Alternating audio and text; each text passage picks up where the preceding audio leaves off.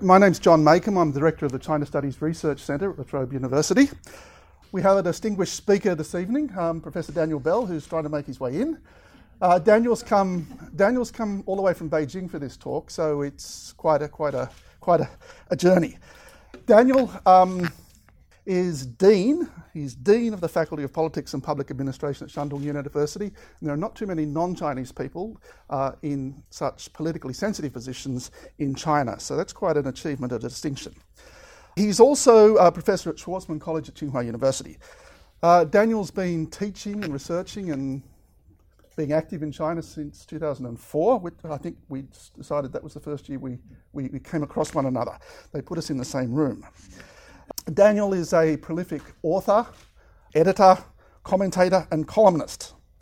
He has described himself as a political theorist and has published on a diverse range of topics from human rights to Confucianism and to cities. So the topic of tonight's talk is China's political future, democracy, meritocracy, or both. And much of the talk is derived from Daniel's book, The China Model, Political Meritocracy and the Limits of Democracy. The book was published in 2015, Princeton University Press, and the paperback edition came out last year with an important introduction, which he responds to some of his critics. This evening's not only Daniel, but we're hoping to have some engagement, and so I've invited two distinguished commentators to provide some reflections after the talk. Professor John Fitzgerald is Director of the CSI Swinburne Program for Asia-Pacific Social Investment and Philanthropy, Deputy Director, Centre for Social Impact at Swinburne University, and President of the Australian Academy of Humanities. Last but not least, of course, John is a leading China historian. Also, Professor Baogang, he's Alfred Deakin Professor and Chair in International Relations at Deakin University.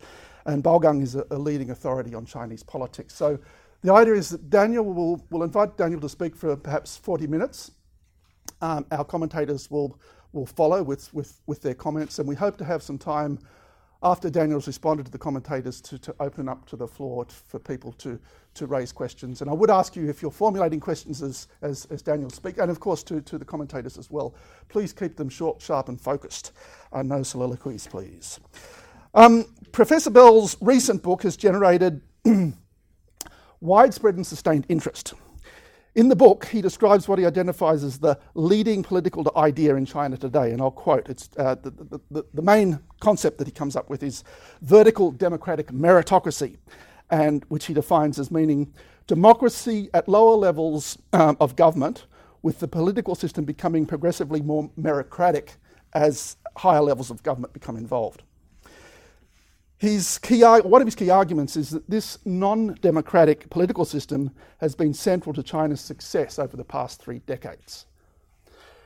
Now, the book, much to I think Daniel's surprise, has been widely reviewed, more so I think than any of his other publications, and his central thesis has been widely discussed.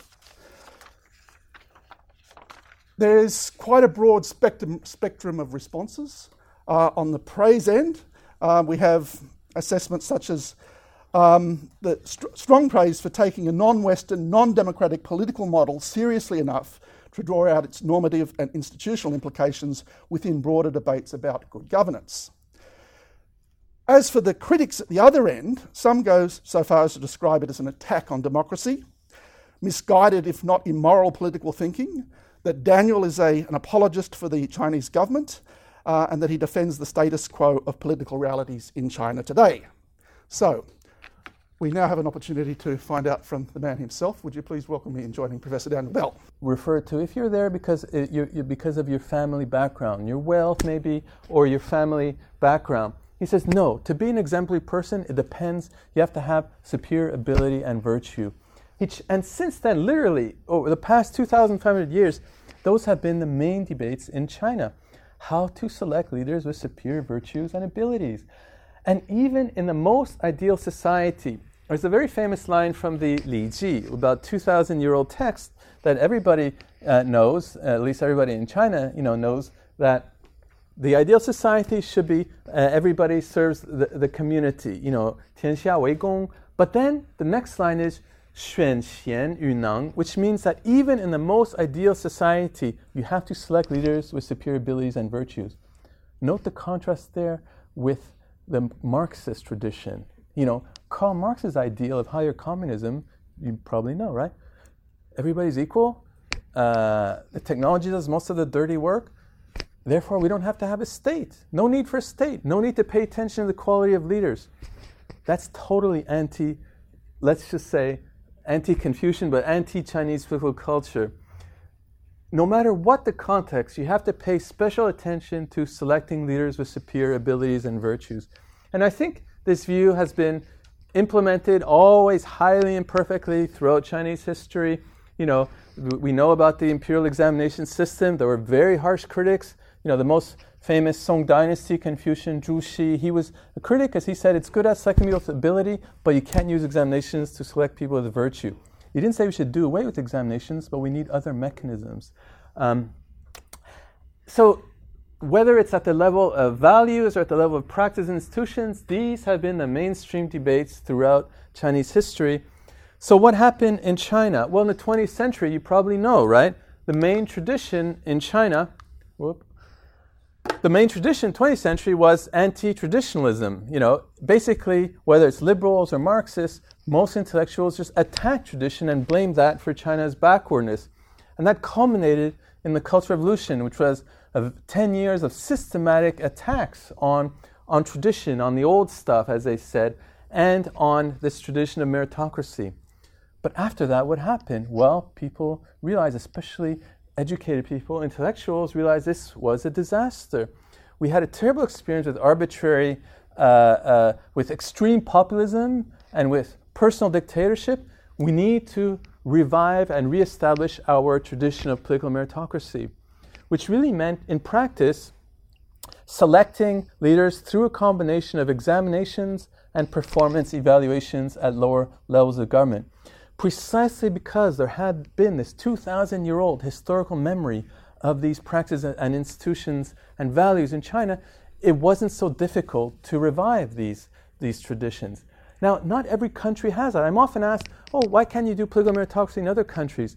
If you don't have this institutional memory, it's much harder. To promote one person, one vote, it's not that hard, right? Even in chaotic societies like Afghanistan or Iraq, you can put in one person, one vote. It's not that complicated. Whether it'll lead to good consequences is a separate issue. Often it won't, right? If you don't have a history of bureaucracy and a history of arguments about political meritocracy, it's much, much harder to implement some form of political meritocracy, and it requires years and years and years before you can pass any sort of judgment on this idea.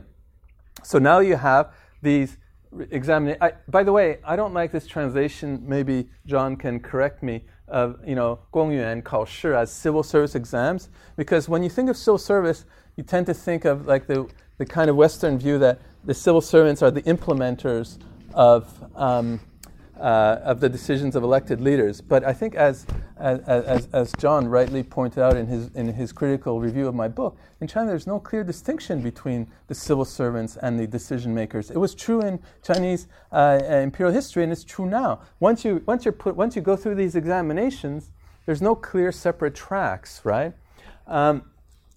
So the point is that because of this terrible experience with extreme populism and arbitrary personal dictatorship, there was an effort to reestablish a form of political meritocracy starting in the late 70s and early 80s, which is an ongoing process, still highly unfinished, as most of the reforms in China, often 2 steps forward, 1 step backward, sometimes the other way around. But there's been some sort of attempt to promote and reestablish, in form, the tradition of meritocracy. Again, not in content, right? In Imperial China, the examinations tested, especially in the Ming and Qing dynasties, mainly for Confucian knowledge on examinations. Now, of course, there's much less of that, although some people argue that there should be more.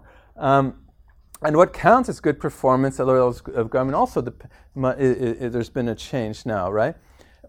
At least in theory, it depended over the past 3 decades on economic performance. Somewhere along the track of a public official, somewhere, if you didn't have somewhere along the way some sort of track record of good economic performance, then it would be hard to get promoted. Why? What's the logic? Well, over the past few decades, there was almost a consensus that the main priority in China should be on poverty reduction. What's the best way of reducing poverty? Economic growth. So let's promote officials according to how well they do at promoting economic growth. Now, there's some empirical data asking whether it's true or not, but I think most of what I've seen argues that somewhere along the way it plays some sort of role. Now it's becoming more complex because now in China the issues are more complex. You have, of course, many poor areas. Poverty reduction is still central, but gap between rich and poor is also central, more so than in other places. Environmental sustainability. So now there's big debates about how we assess performance. And Professor Baogang has clearly shown that there's lots of experiments going on in this respect. Like there's one city of Hangzhou, which is beautiful. I think somebody's here, right, from Hangzhou, they said earlier. Anyway, beautiful city, quite wealthy, but there's lots of emphasis now on environmental sustainability. And officials there are being assessed according to their record of environmental sustainability. Is it going to work? We don't know. It's hard to measure environmental sustainability because sometimes, if pollution comes from outside, should officials in Hangzhou be penalized or not? How do you measure that? Well, let's try some experiments. And if it works in Hangzhou, then we can use that model and adapt it anyway to the rest of China that has similar conditions. So there's a third element here when I describe this idea of the Chinese way of selecting and promoting leaders. At lower levels of government, in the start, there's been lots of experiments and with one person, one vote, elections to choose leaders. In between, lots of experiments about how to assess performance of public officials. And at higher levels, again, meritocratic qualities matter more and more. At least that's the theory. Now, what's another reason for why political meritocracy? I have a very slow learning curve. Okay. What's another reason why we should use political meritocracy as a standard for assessing political progress and regress in China? Again, it shouldn't be just, I talked to a few people at Tsinghua University. There's been lots of surveys out there showing. My former colleague, who unfortunately passed away, called Shi Tianjian, he was a professor at Duke and at Tsinghua University. He passed away at a very young age, 59, but his book was recently published, revised by his former supervisor, and he shows that according to his survey data, and I knew him at the time, he was very surprised. He didn't expect this result, that there's very strong attachment to what he calls guardianship discourse, which is quite similar to this idea that I'm calling political meritocracy. That there's very strong support for the view that, what matters more to most people in China is to have competent and honest leaders. We don't care so much how they get there, but what matters is that we have competent and honest leaders who are there to implement policies that benefit the people. That's much more important than having the opportunity to participate in politics in different means.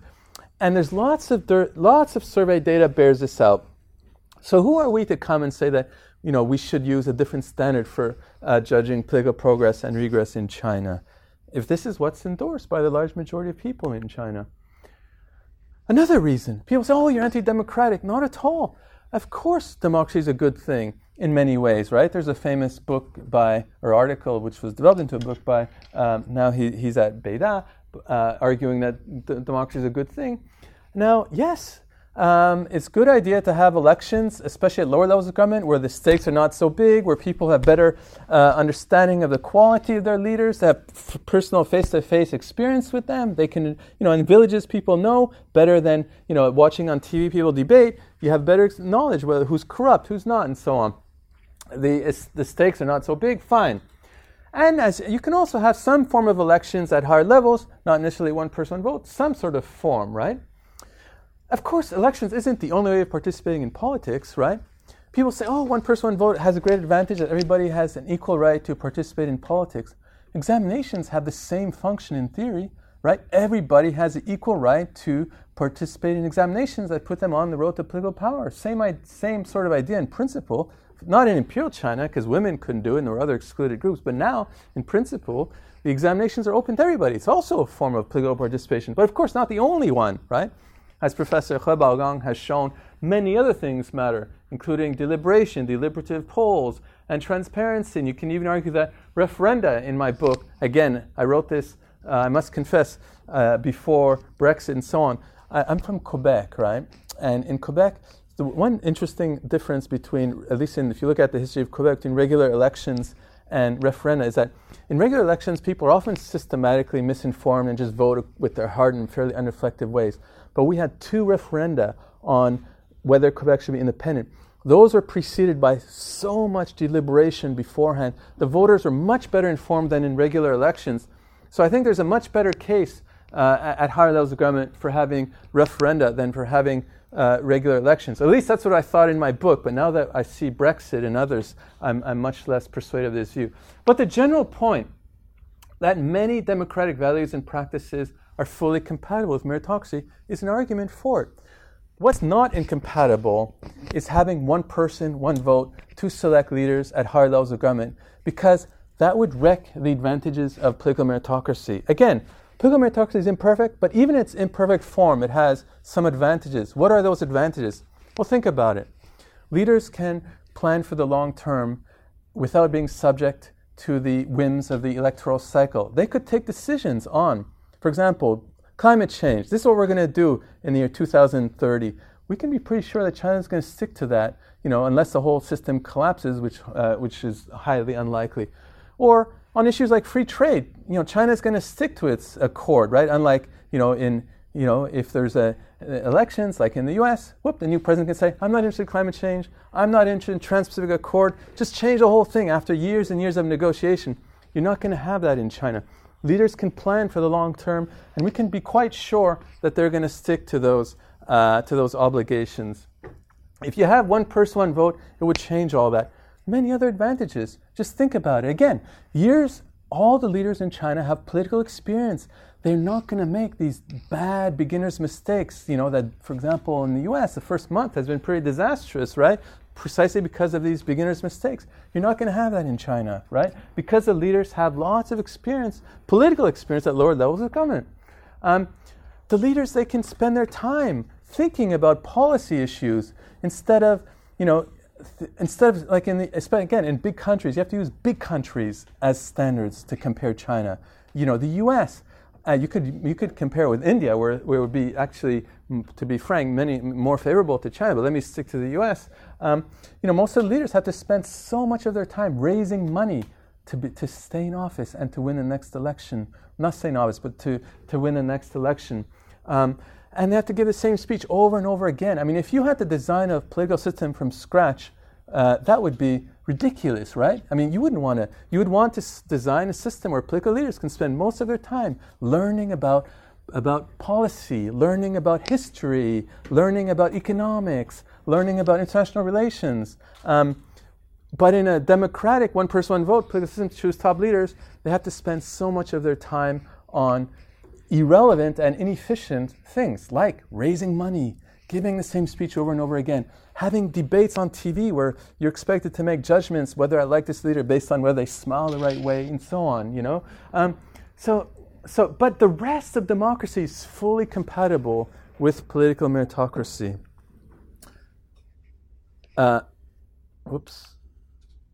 Now, this is another very interesting point. Sorry, I'm not saying that the other points are interesting to me, not necessarily to you. When, for example, the U.S. founding fathers designed their constitution, they could assume that the constitution, they're designing a political system that's meant to be valid for decades, like let's just say 50 years. And that's good. You want stability when you design a constitution, right? And you want to make it hard to change under certain conditions. Under conditions where the society is fairly stable and you don't expect major changes. That was true perhaps to a certain extent in the 1700s.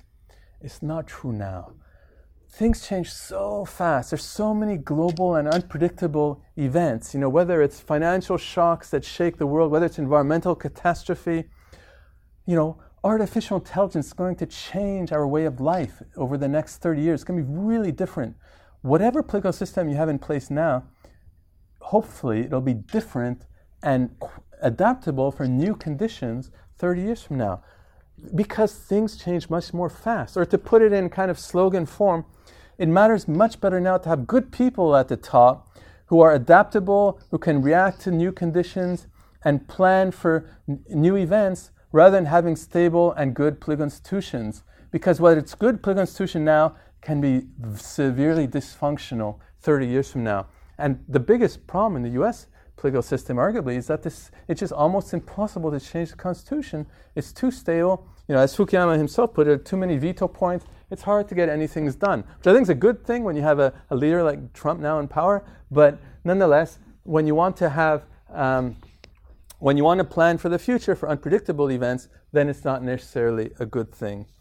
So I'm running out of time. But again, to summarize my basic view here, I'm arguing that in a Chinese political context, again, it's a contextual claim at higher levels of government.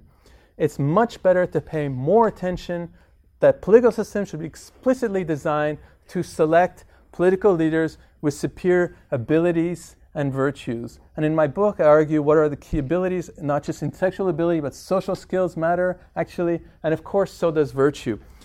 But let me just say quickly what are the main problems with the political system, because again, I'm arguing here what should be the ideal. Like elsewhere, there's a huge, especially in big countries, there's a huge gap between the ideal and the reality. What are the key problems? Well, the first problem, obviously, is corruption, right? How can you select, like the bottom line of virtue is that you shouldn't be corrupt. You shouldn't misuse public funds for your own or family interests. Obviously, there's tons of corruption in China. Now, people who have met higher level political leaders in China tend to be highly impressed, especially if you speak to people in the business world and they compare the leaders they met in China with other countries and whoa, they're really smart, really on top of things. But of course, there's lots of corruption in the political system. Now, why is that a problem in China?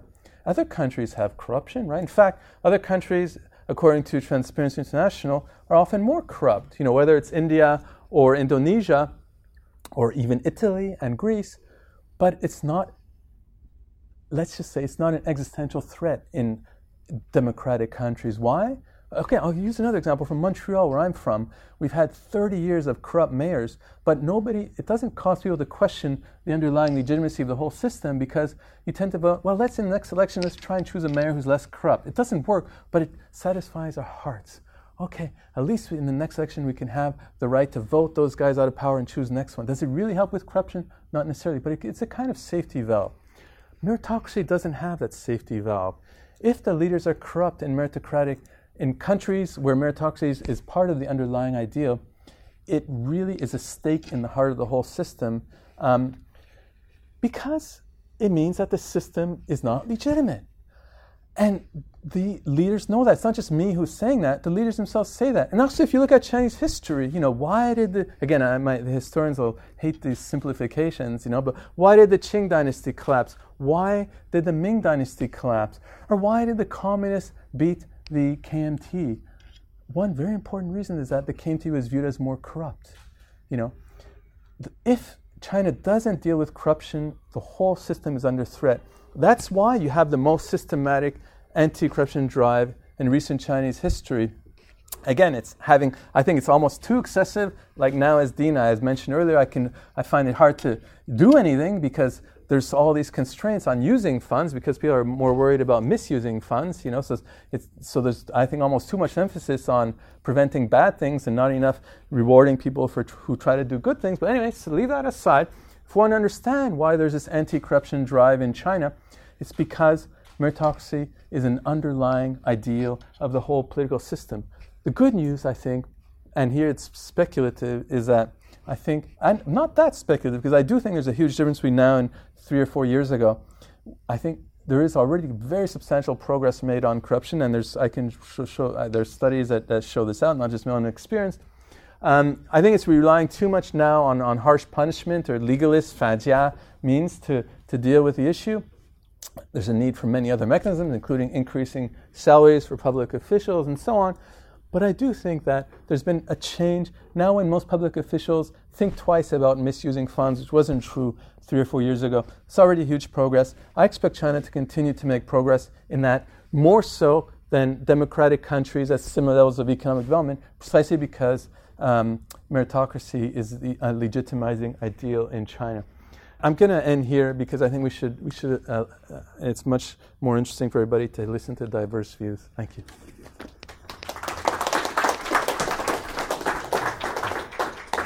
So I'm going to ask Professor Baogang from Deakin University to be our first commentator. Yeah, it's a great honor always to talk with Daniel, engage his writing. So first I should praise his writing. I published a book last year in which I mentioned that Daniel Bell is the best example who can engage the different kind of cultural traditions. So he really kind of developed a sort of kind of genuine dialogue among and across the tradition of the political thoughts on this very small planet. And his work is really try to decenter Western thoughts. Western thoughts is only one of the political idea in this small human planet. And there are many others equally important. So he always insists us to understand the politics beyond the theorizing, just only generated by history of Western political experience. So as he showed us, equally we should expand our horizon to look at other experience. So as his example show us, he draw on Chinese experiences, develop a certain idea of meritocracy. So much are very nice words, but then here I come to the harsh criticism. So in the second slide, he mentioned that this kind of currently there's a democracy authoritarianism, such a framework, and it really is distorted of reality. And then the blank pose like North Korea, China, Iran, all that is authoritarianism.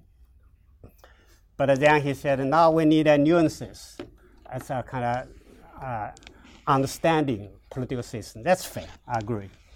And indeed, the democracy distinction between democracy and authoritarianism has been blurred in many areas when we think about like public hearing, the public deliberation. So you can find so many experiments of the public deliberation. Actually, the scale, the number of public hearing is probably much larger than the United States.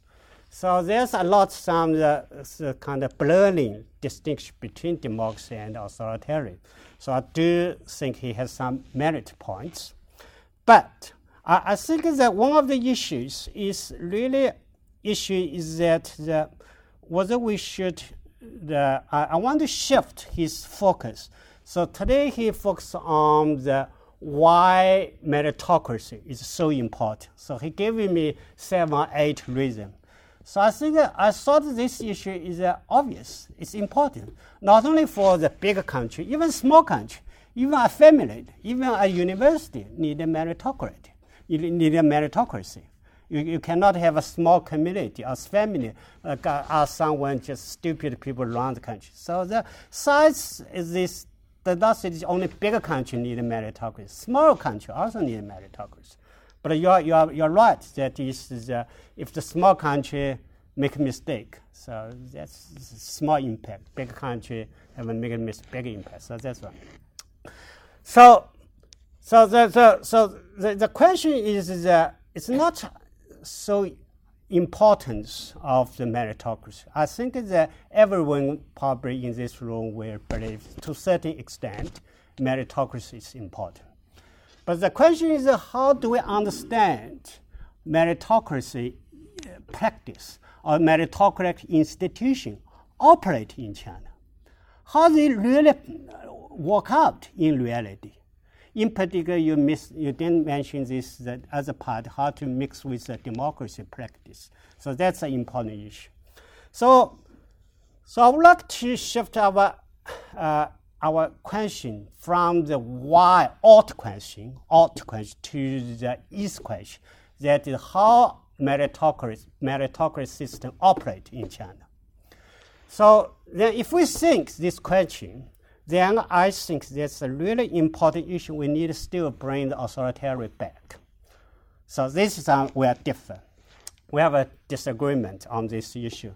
I think there's really a case that China has been developed meritocracy, agree, in the last decade, but it's a sort of authoritarian meritocracy.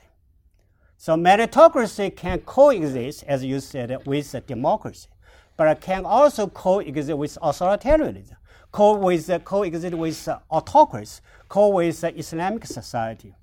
So in all human history, human society, organization, always there's a requirement to be meritocratic.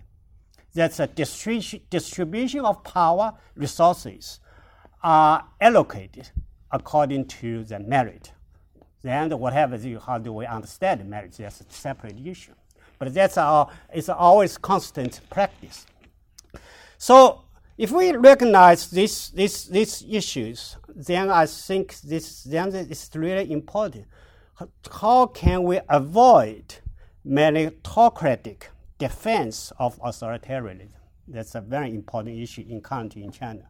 So we cannot talk about meritocracy, then avoid the issue of the nature of Chinese political system, still authoritarianism. And so this is, I think, a fundamental issue. The issue is that you frame the question about democracy and meritocracy as equal. Two are conceptually, they are both equal position. But I think this we have a different view here. I think that Daniel has brought the concept of meritocracy as a kind of ideal regime type. But here I disagree with you.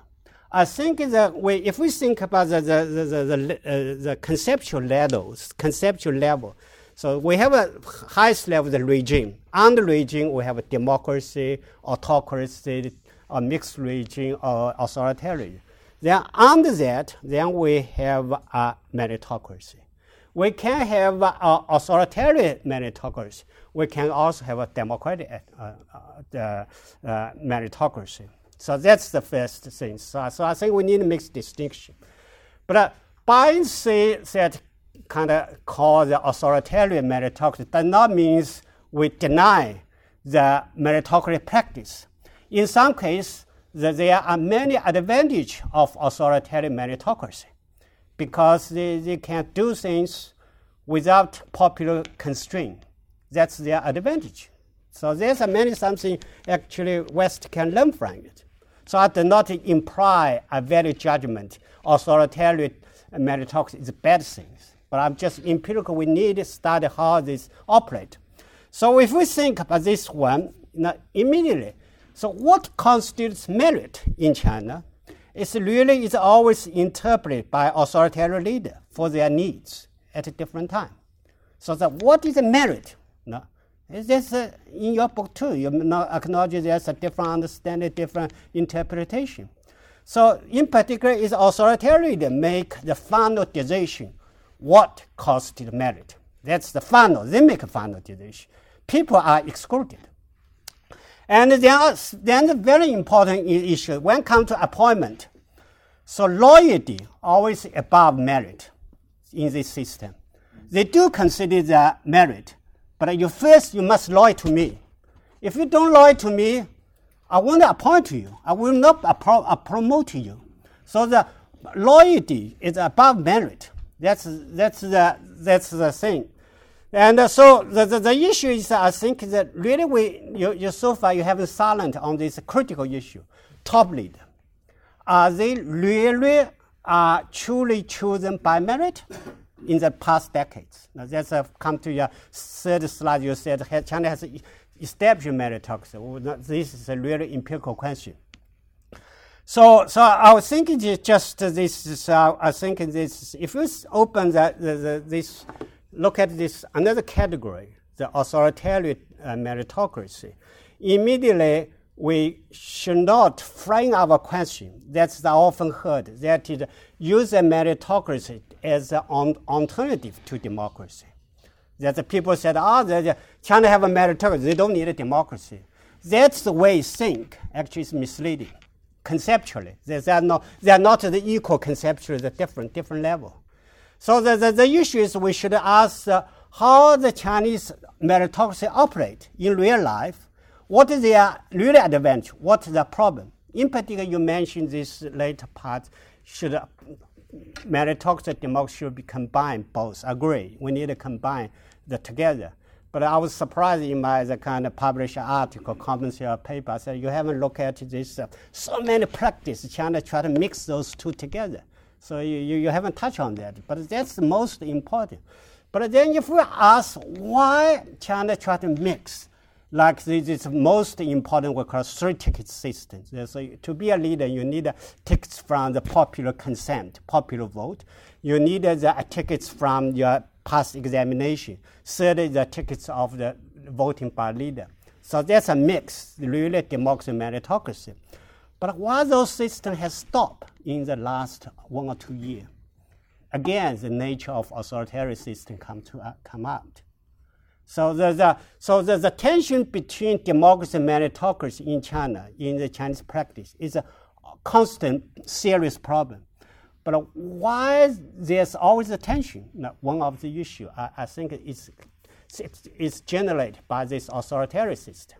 So I was thinking if we understand this kind of authoritarian meritocracy, might help us to understand how the system operates. So I'm the more kind of try to understand what's going on, how they really operate. But then probably I will agree in the future this authoritarian meritocracy still will develop. There are some limits there. And there's some advantage better than the West society. Then the West actually overlooks that issue. But that is the one of the issues I was thinking that if we come to this issue, so I really very much admire your work on this theorizing. But in order to really offer become certain public policy recommendation, we need to look at how empirically, how the China really develops that meritocracy system, what the Western can learn from it. Thank you. Thank you. So Professor John Fitzgerald from Swinburne University. Thank you very much, Daniel, for your presentation, and thank you, John, for this opportunity to speak.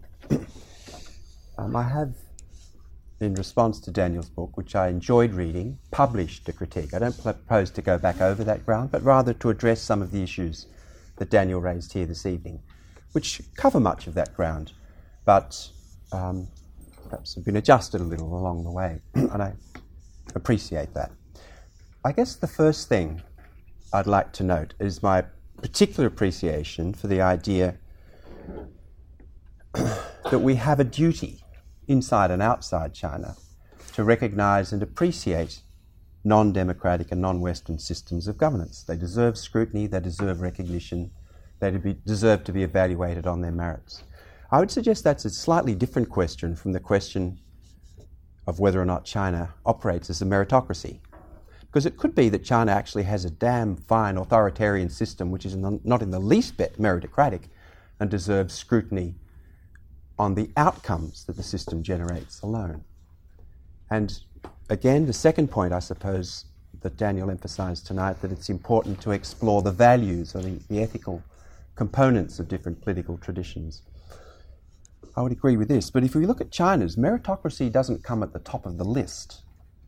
The ethical components around statecraft which drive the Communist Party state, and to some extent earlier imperial forms of state, include the idea of national unity above all else, the idea that China has a central place in the world. These are ethical claims, not merely political ones. They have to do with the hierarchical structure of global and domestic affairs.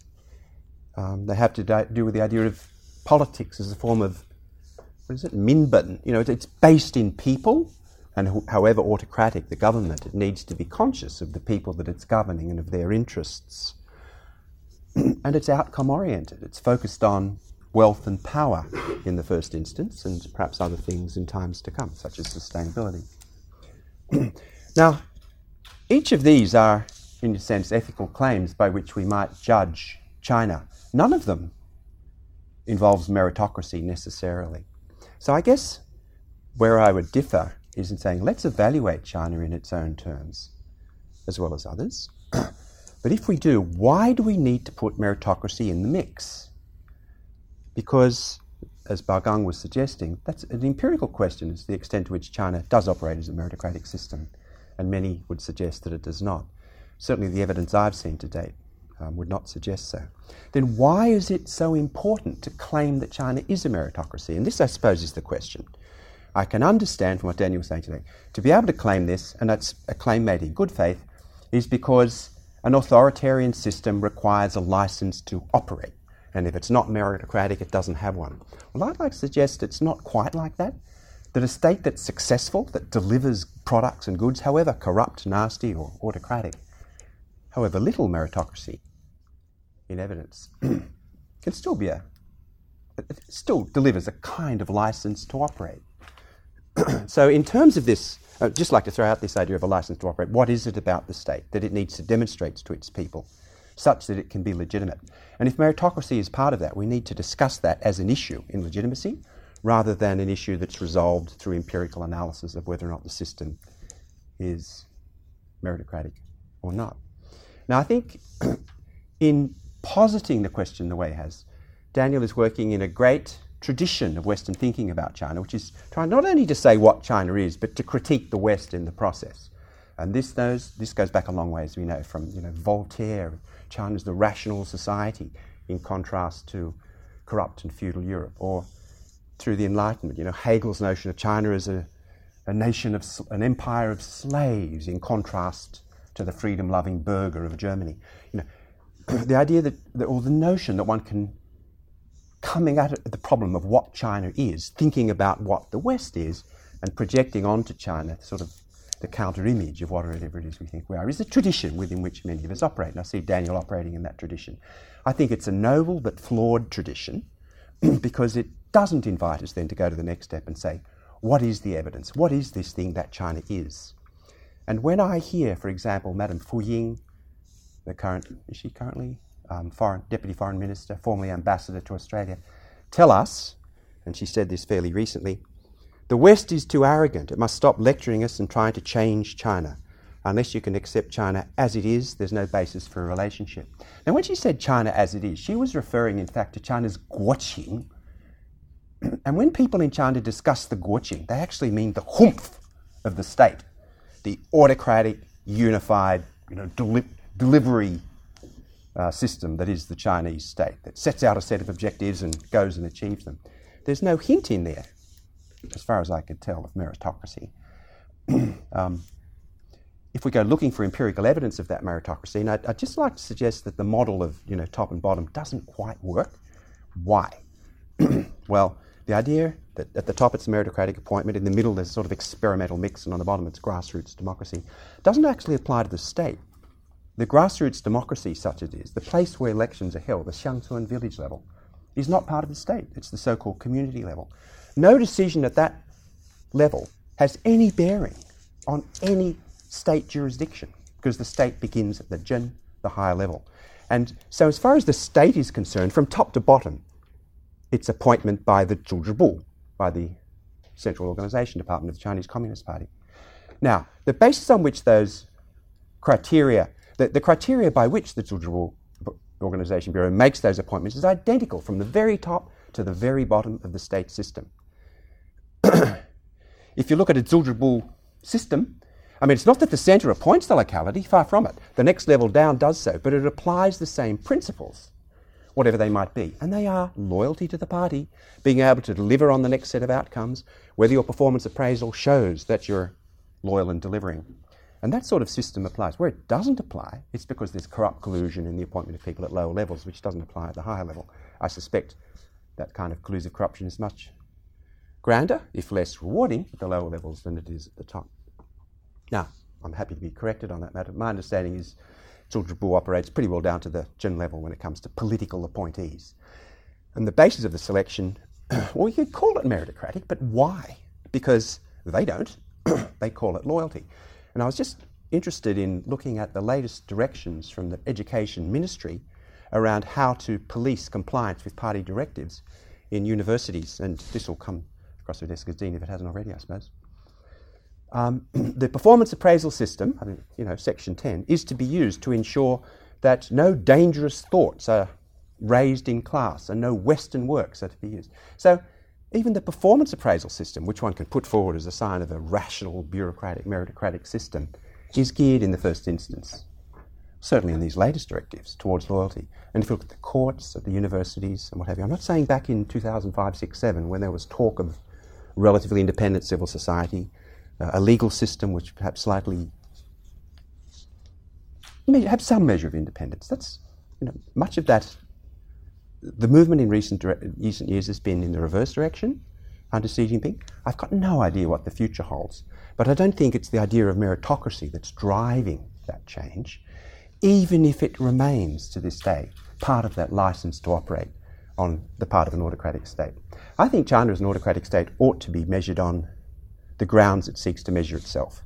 That's not that the selection processes are ideal. There are people in China who have deep concerns at the very highest levels about that, and they don't call it, well, Yao Yang calls it selectocracy.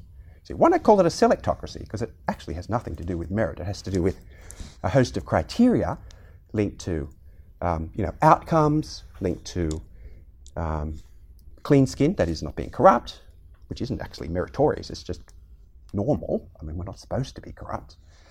and linked to other criteria which don't always come down to questions of virtue and talent. The capacity to deliver in this country, as in most countries, is rarely linked to virtue and talent. It usually has to do with their opposite, if I may say. And China succeeded very well in that respect. And I'll leave my comments there. Thanks very much.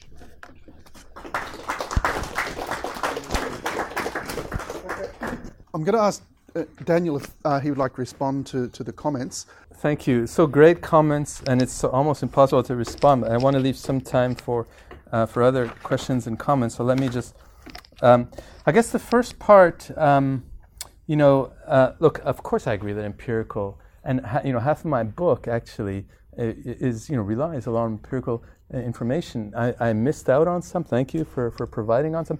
And since then, the one thing that I'm a little bit happy about is that more and more now I'm getting articles to review where people are using this idea of meritocracy as a way of assessing what's going on, because there hadn't been that much about it before. So I did try to but far from sufficiently. And it's also because, so you say we should use the word authoritarian, but I think this one problem, it's a very practical problem, which is that it's hard to publish political science works in the English-speaking world if you don't use this democratic authoritarian framework. I have lots of friends inside China and who are from China working in the Western world who say, if I don't use this democracy versus authoritarian dichotomy, I can't be published. The referees knock me down. It's so dogmatic that way. That's one reason why I think we need to change this language. Now, of course, if by authoritarian means that we don't use one person, one vote to select leaders, then of course that's.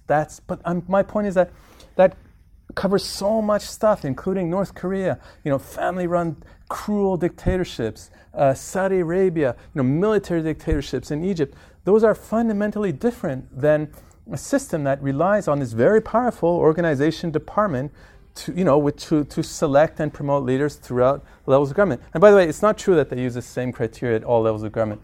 And this is one problem with the organization part is that they're not sufficiently transparent. I wish they were, but I was lucky enough to have one opportunity to meet Li Yuanchao when he was the head of the Central Organization Department. We asked him, what criteria do you use? That same question. He says, well, at lower levels of government, he says, we don't worry so much about ability. It matters more that people have good rapport, like emotional intelligence matters more, that they engage closely with the people. But at higher levels of government, analytical ability matters much more because issues are much more complex.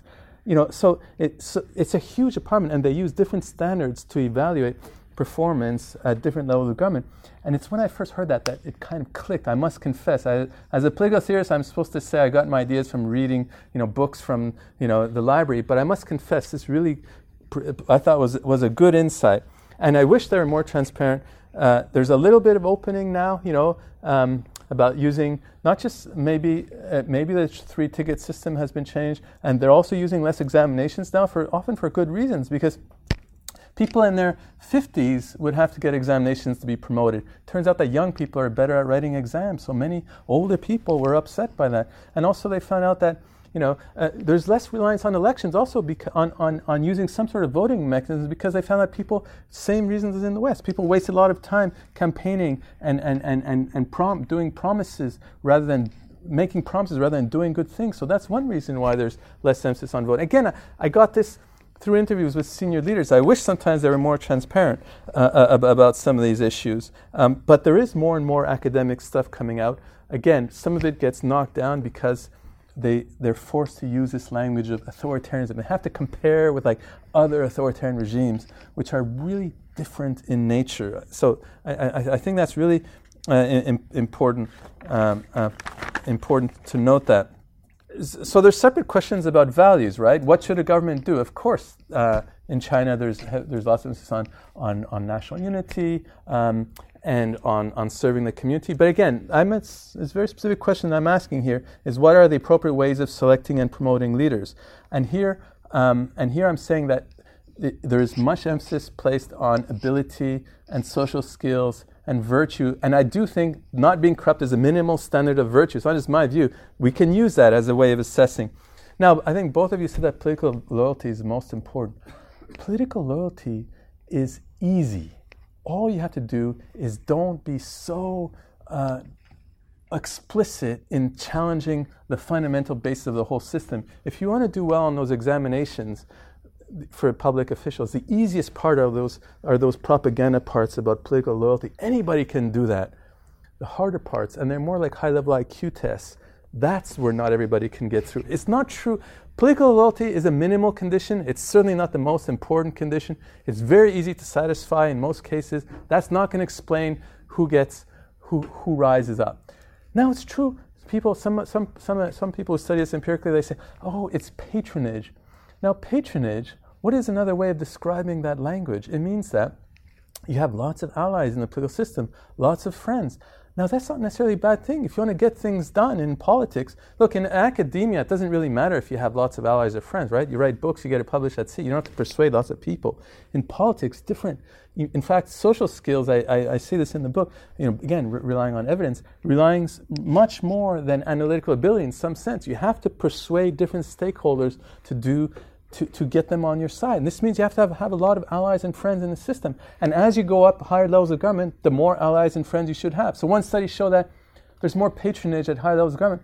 That's a good thing. It means that you have lots of allies and friends in the political system. It's easier to get things done. What's wrong with that? That's part of being a successful leader. Again, it refers to both intellectual ability and social skills. And the way of measuring social skills is how well you perform, and the way of showing how well you perform is how many allies and friends you have. So of course, at higher levels of government, you would expect to have more allies and friends. That's a good thing. What's wrong with that? That's part of being meritorious. Now, these comparisons with Voltaire and so on, they're different, right? They don't have much. Voltaire actually had, anyway, they didn't have personal experience with China, right? They tended to rely on these grand schemes and their main motive was criticizing Western societies or praising them, But this is different, right? My book comes directly from my experience living and working in China. I'm directly influenced by that. It's in that sense, it's really different than those earlier. Of course, they're much, great thinkers. I don't even want to compare, but just in terms of the way that they think about China, at least my view comes from personal experience living and working there. And again, I'm not finally on this issue of legitimacy. I'm not saying that meritocracy is the only way that the political system is more legitimate in the eyes of the people. Again, in my book, I say there's 4 sources. One is nationalism, one is performance, one is democracy, and one is meritocracy. So but it's a very important source of legitimizing the political system, and that's my only claim. Just one little thing about you can't teach Western values in class. Fortunately, I haven't. That's lots of these orders. First of all, they don't say that. It's like textbooks that are purely founded on Western ideas can't be the sole textbooks in some classes, like in economics. Okay, it doesn't affect. We're actively recruiting now. Somebody who's a professor of Western political thought. And also these ideas are often they come from the top in very abstract form or general language. When at the local level, they're often ignored, if not violated. So let's not get too upset. Of course, I'm totally in favor of academic freedom, and I'm going to be frank, if that comes to that, then I would face serious issues. But so far, I haven't had to face it. Although I've only been there since January, so maybe I'll change in a few months. Can we thank Daniel and our two commentators? Thank you. And